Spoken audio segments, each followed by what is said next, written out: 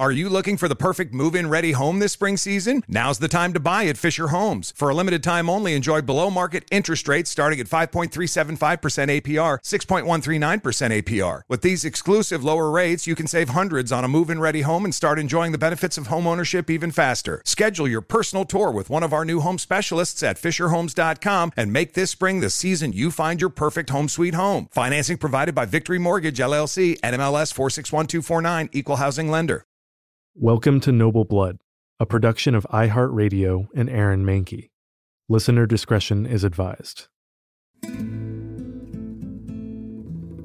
On June 19th, 1867, Maximilian I, Emperor of Mexico, was executed by firing squad on a grassy hill outside of the city of Querétaro. The emperor and his few remaining conservative loyalists had barricaded themselves in the city while Benito Juárez and the liberal Mexican forces attacked. Maximilian had prepared to make an escape across the enemy lines, but a spy tipped off his opponents. Maximilian was captured, and after a quick trial, he and his top two generals were sentenced to death. Before taking his position on the hill where he would be killed, Maximilian approached the firing squad. Speaking in Spanish, he told each of the men that he forgave them and that he understood that they were only doing their duty. He also gave each man a gold coin and asked them not to shoot him in the face, so that Maximilian's mother would be able to identify his body when it was finally returned to her in Austria, where he belonged. Maximilian's final words echoed across the hilltop, his voice free from any tremors of fear. "I forgave everyone, and I ask everyone to forgive me. May my blood, which is about to be shed, be for the good of the country. Viva Mexico, viva la independencia." The shots fired. Only 3 years earlier, the Habsburg Archduke had been hand-selected by Napoleon III to take the position of emperor over in the New World, to solidify France's imperial holdings in Mexico, while the United States of America was distracted with its civil war. Maximilian and his wife Carlotta sailed across an ocean to a land where they had been promised they would be greeted like returning heroes. The pair were noble-minded liberal imperialists, but imperialists nonetheless, naive and self-assured, but all too quickly hit with reality. Maximilian died on Mexican soil, but his wife, the Empress of Mexico, Carlotta, had returned to Europe earlier to beg the European royal leaders for military and financial support for her doomed husband. Maximilian was 34 when the firing squad came for him. Carlotta lived to 86, gradually and then quickly going mad, shut out from the world in a palace of her delusion, trapped in her own mind, a world where her husband was still alive, where they were still the emperor and empress, and where they were beloved by the people they thought they had come to save. I'm Dana Schwartz, and this is Noble Blood.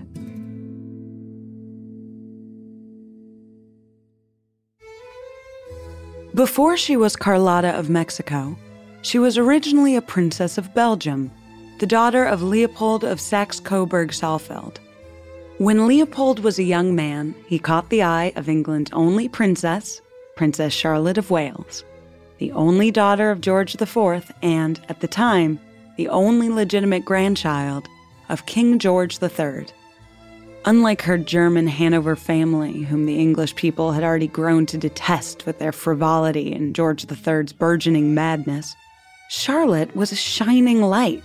She represented the future of the monarchy. Princess Charlotte of Wales was beautiful and quick-witted, and although her father had been desperate for her to marry the Prince of Orange, Charlotte had her heart and mind set on Leopold, the young and handsome Belgian prince. When Leopold came to meet her father for the first time, Charlotte wrote in her diary, "I find him charming and go to bed happier than I have ever done yet in my life.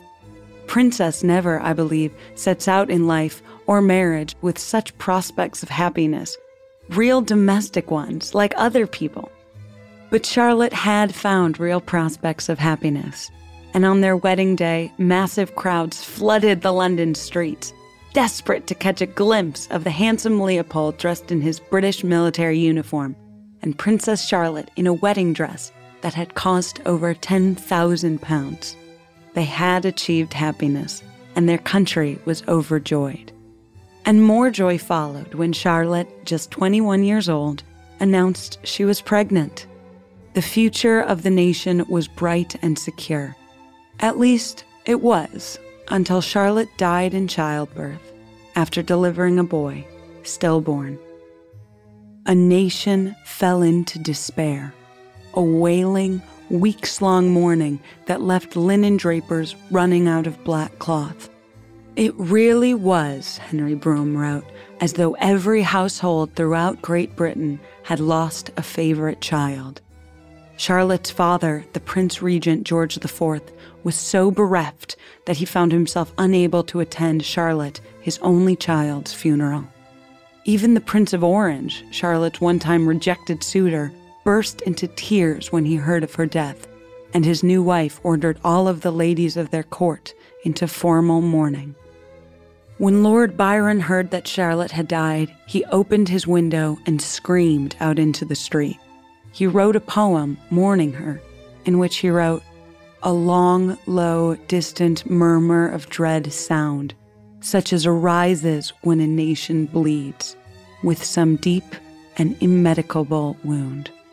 But no one was more miserable, more grief-stricken than Charlotte's husband, Prince Leopold. That rare chance for a royal to have a happy, merry life had been torn to shreds, his heart along with it.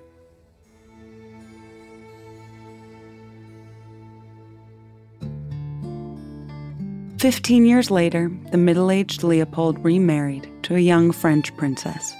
They named their first daughter Princess Charlotte of Belgium after Leopold's first wife. When that Charlotte went on to become the Empress of Mexico, she changed her name to the more Latin Carlotta. That was Carlotta's legacy before she was even born. Her namesake was heartbreak and wasted potential, a tragedy of all that could have been, and all that almost was. Carlotta was raised largely by her grandmother, the Queen of France. And though her father would have preferred that she marry a Portuguese prince, when Carlotta was 16, she became besotted with the dashing naval officer, Archduke Maximilian, 8 years her senior and the younger brother of the Austrian emperor. The newlyweds sped off to the kingdom of Lombardy Venetia, now in Italy, where Maximilian was viceroy and where they built a castle in Trieste. But being young and being in love doesn't always guarantee that the future will unfold like the fairy tale you no doubt imagine when you're a princess who just married a dashing archduke. Maximilian's faithfulness to his wife lasted only past their honeymoon, and soon the archduke was cavorting around the world, attending wild parties and visiting brothels while Carlotta stayed in Trieste waiting for her beloved husband to come home to her. She was a loyal wife, raised to believe that loyalty and obedience were a princess's primary duty. And so Carlotta never wept and never fought her husband. Only when Maximilian returned from a trip to Brazil carrying a venereal disease that left them unable to bear children, only then did Carlotta cry. From that point on, Carlotta and Maximilian slept in separate bedrooms. But still, she woke with bright, dry eyes and her usual affable countenance. Her husband had just been offered a new job opportunity, and Carlotta was finally ready to help him seize the destiny that they were meant for. After all, they were young, attractive, intelligent, liberal, and royal. They were meant for great things.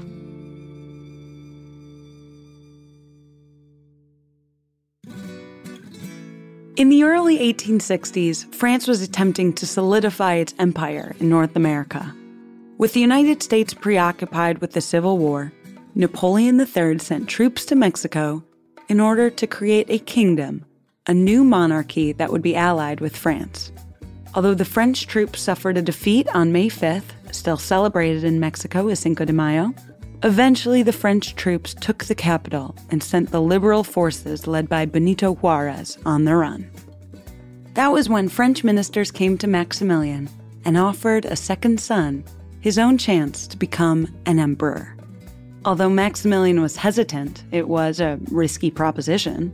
Mexico was distant, and he would have to forfeit his claim to the Austrian throne. Eventually, Maximilian agreed, especially once the French ambassadors assured him there had been a referendum and the Mexican people wanted him to come. Of course, they didn't mention that the referendum was staged and organized entirely by the French. In Maximilian's mind and in Carlotta's, Mexico was a shining new opportunity. They would arrive as heroes to deliver liberal reforms to the Mexican people and to live out their lives beloved and powerful. And so Maximilian and Carlotta boarded the SMS Navarra and made their way to Mexico with blessings from both Pope Pius IX and Queen Victoria, who ordered the Gibraltar garrison to fire a salute as their ship passed. When they finally landed in the port of Veracruz, the emperor and empress were, there's no other way to say it, a little underwhelmed. They had expected ecstatic crowds of revelers, bodies falling to their knees, women weeping with joy. Instead, as the Navarra approached the shoreline, the couple glimpsed a polite but anemic crowd. Though a small band played, most of its sound dissolved into the sea air. It was an inauspicious start for an inauspicious trip. Imperialism usually is. There were some Mexicans who supported the monarchy. Conservative royalists who expected rigor and order from Maximilian and Carlotta. But by imperial standards, the royal couple was fairly liberal. They funded charities and social programs. They finally isolated themselves from their key supporters by declaring freedom of religion in Mexico. The conservative monarchists murmured to each other and clenched their jaws. Maximilian was not the conservative emperor that they had hoped for. And all the while, Benito Juárez and his army hadn't given up. Benito Juárez had not relinquished the title of President of Mexico, and wary of France moving in on their sphere of influence, the United States still recognized him as the legitimate leader. And then the American Civil War ended, and America once again had troops available for a showing of strength at the southern border. At this point, Napoleon III decided to cut his losses. He withdrew his troops. Suddenly, Maximilian and Carlotta were less monarchs and more prisoners, trapped in an exalted position with no protection, surrounded by a Mexican population that largely rejected foreign rule, and Benito Juárez's forces moving in closer every day. Out of duty to his supporters and the oath of office he took, Maximilian refused to step down as emperor. Too many soldiers had already died in his name. So while Maximilian fought to defend his fragile empire, his wife Carlotta sailed back to Europe to beg for military support. She would never return to Mexico or see her husband again.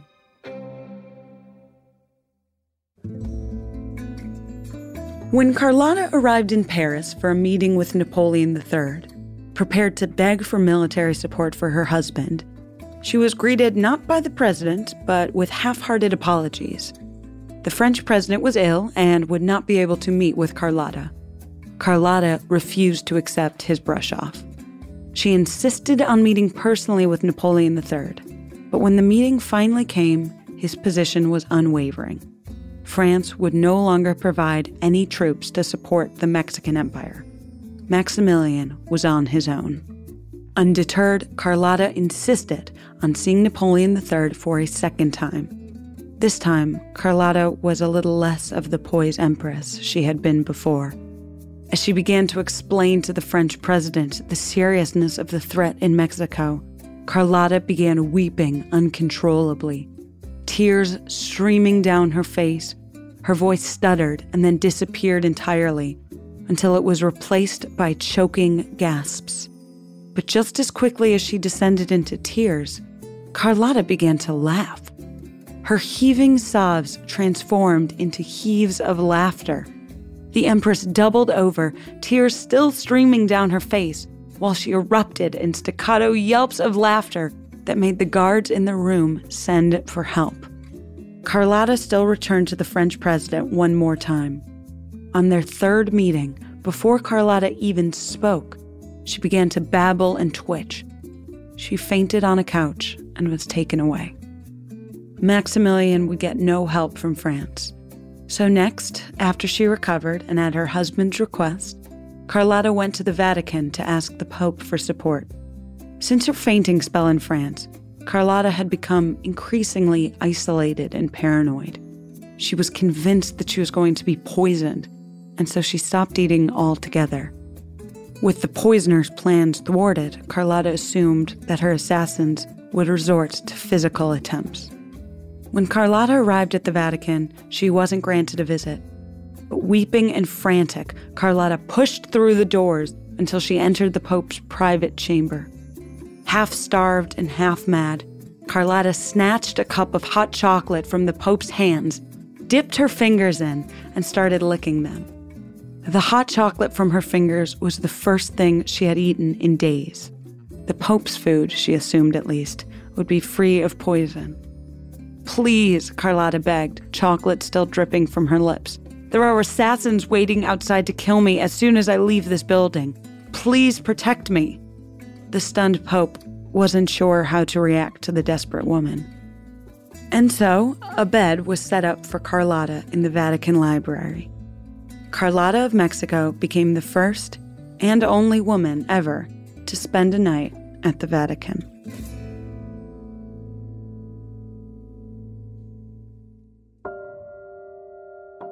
For her remaining time in the Vatican City, Carlotta did not leave her hotel room.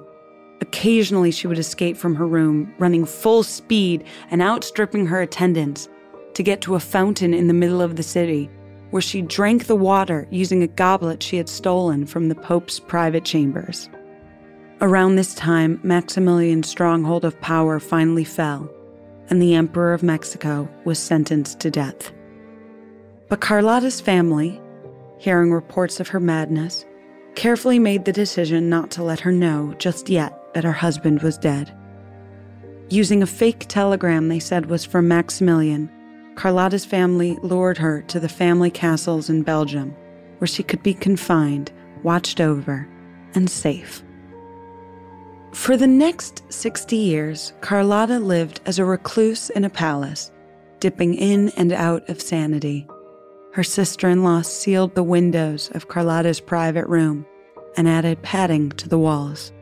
Sometimes Carlotta would walk the halls completely nude, whipping herself with a riding crop. If any guard tried to stop her, she would start calling him the name of her long-dead husband and try to take him to bed with her.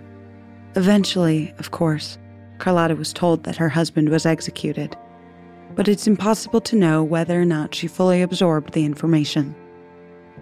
Carlotta finally died at age 86 of pneumonia, having lived to see the invention of cars, Einstein's theory of relativity, and the first plane flight. She remained one of the richest women in the world, living in complete obscurity. Once a year, every spring, the former empress would walk down the grassy hills of the palace garden towards a tiny lake where she would extend a delicately slippered shoe to step into a boat. "Today," the former empress would say, "today my husband and I are off on our great adventure.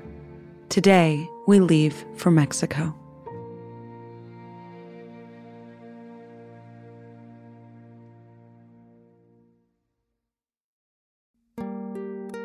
That's the tragic story of Carlotta of Mexico. But keep listening after a brief sponsor break to hear more about her madness.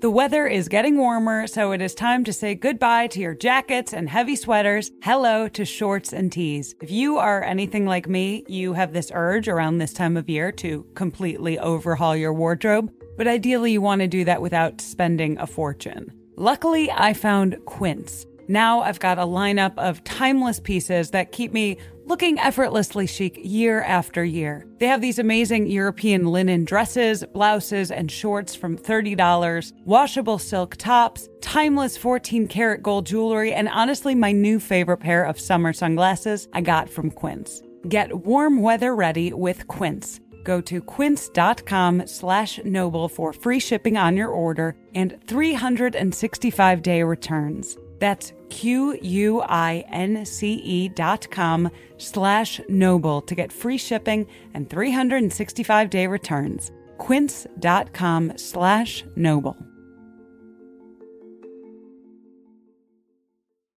Are you looking for the perfect move-in ready home this spring season? Now's the time to buy at Fisher Homes. For a limited time only, enjoy below-market interest rates starting at 5.375% APR, 6.139% APR. With these exclusive lower rates, you can save hundreds on a move-in ready home and start enjoying the benefits of homeownership even faster. Schedule your personal tour with one of our new home specialists at FisherHomes.com and make this spring the season you find your perfect home sweet home. Financing provided by Victory Mortgage, LLC, NMLS 461249, Equal Housing Lender. Historians today argue about the nature of Carlotta's madness, whether she actually was mad or if her madness could be identified as schizophrenia or bipolar disorder. Historical record actually proves that some of her paranoia was based in truth. Carlotta was under a tremendous amount of stress, as you can imagine, assigned a task that was, in effect, life or death for her beloved husband. And she was so anxious that her doctor was dosing her coffee with a sedative to calm her down without her knowledge. It wasn't poison, but there was something someone was putting in her drinks. And some people even believe that the Empress's madness actually was poisoning. According to rumors, when Carlotta was in Mexico, despondent over not being able to bear a child, a Mexican woman, a supporter of Benito Juarez, who hated the imperialists' royals, vindictively gave her doses of the mushroom Teonanacatl, saying that it would help her conceive a baby. In reality, it's a plant that's been shown to induce psychosis.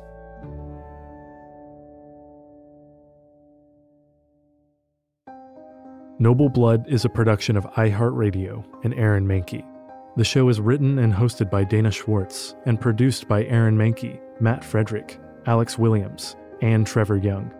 Noble Blood is on social media at Noble Blood Tales, and you can learn more about the show over at noblebloodtales.com.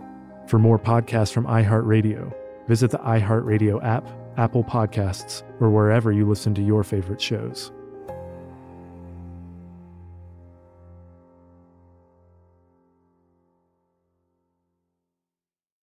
Are you looking for the perfect move-in ready home this spring season? Now's the time to buy at Fisher Homes. For a limited time only, enjoy below-market interest rates starting at 5.375% APR, 6.139% APR. With these exclusive lower rates, you can save hundreds on a move-in ready home and start enjoying the benefits of homeownership even faster. Schedule your personal tour with one of our new home specialists at FisherHomes.com and make this spring the season you find your perfect home sweet home. Financing provided by Victory Mortgage, LLC, NMLS 461249, Equal Housing Lender.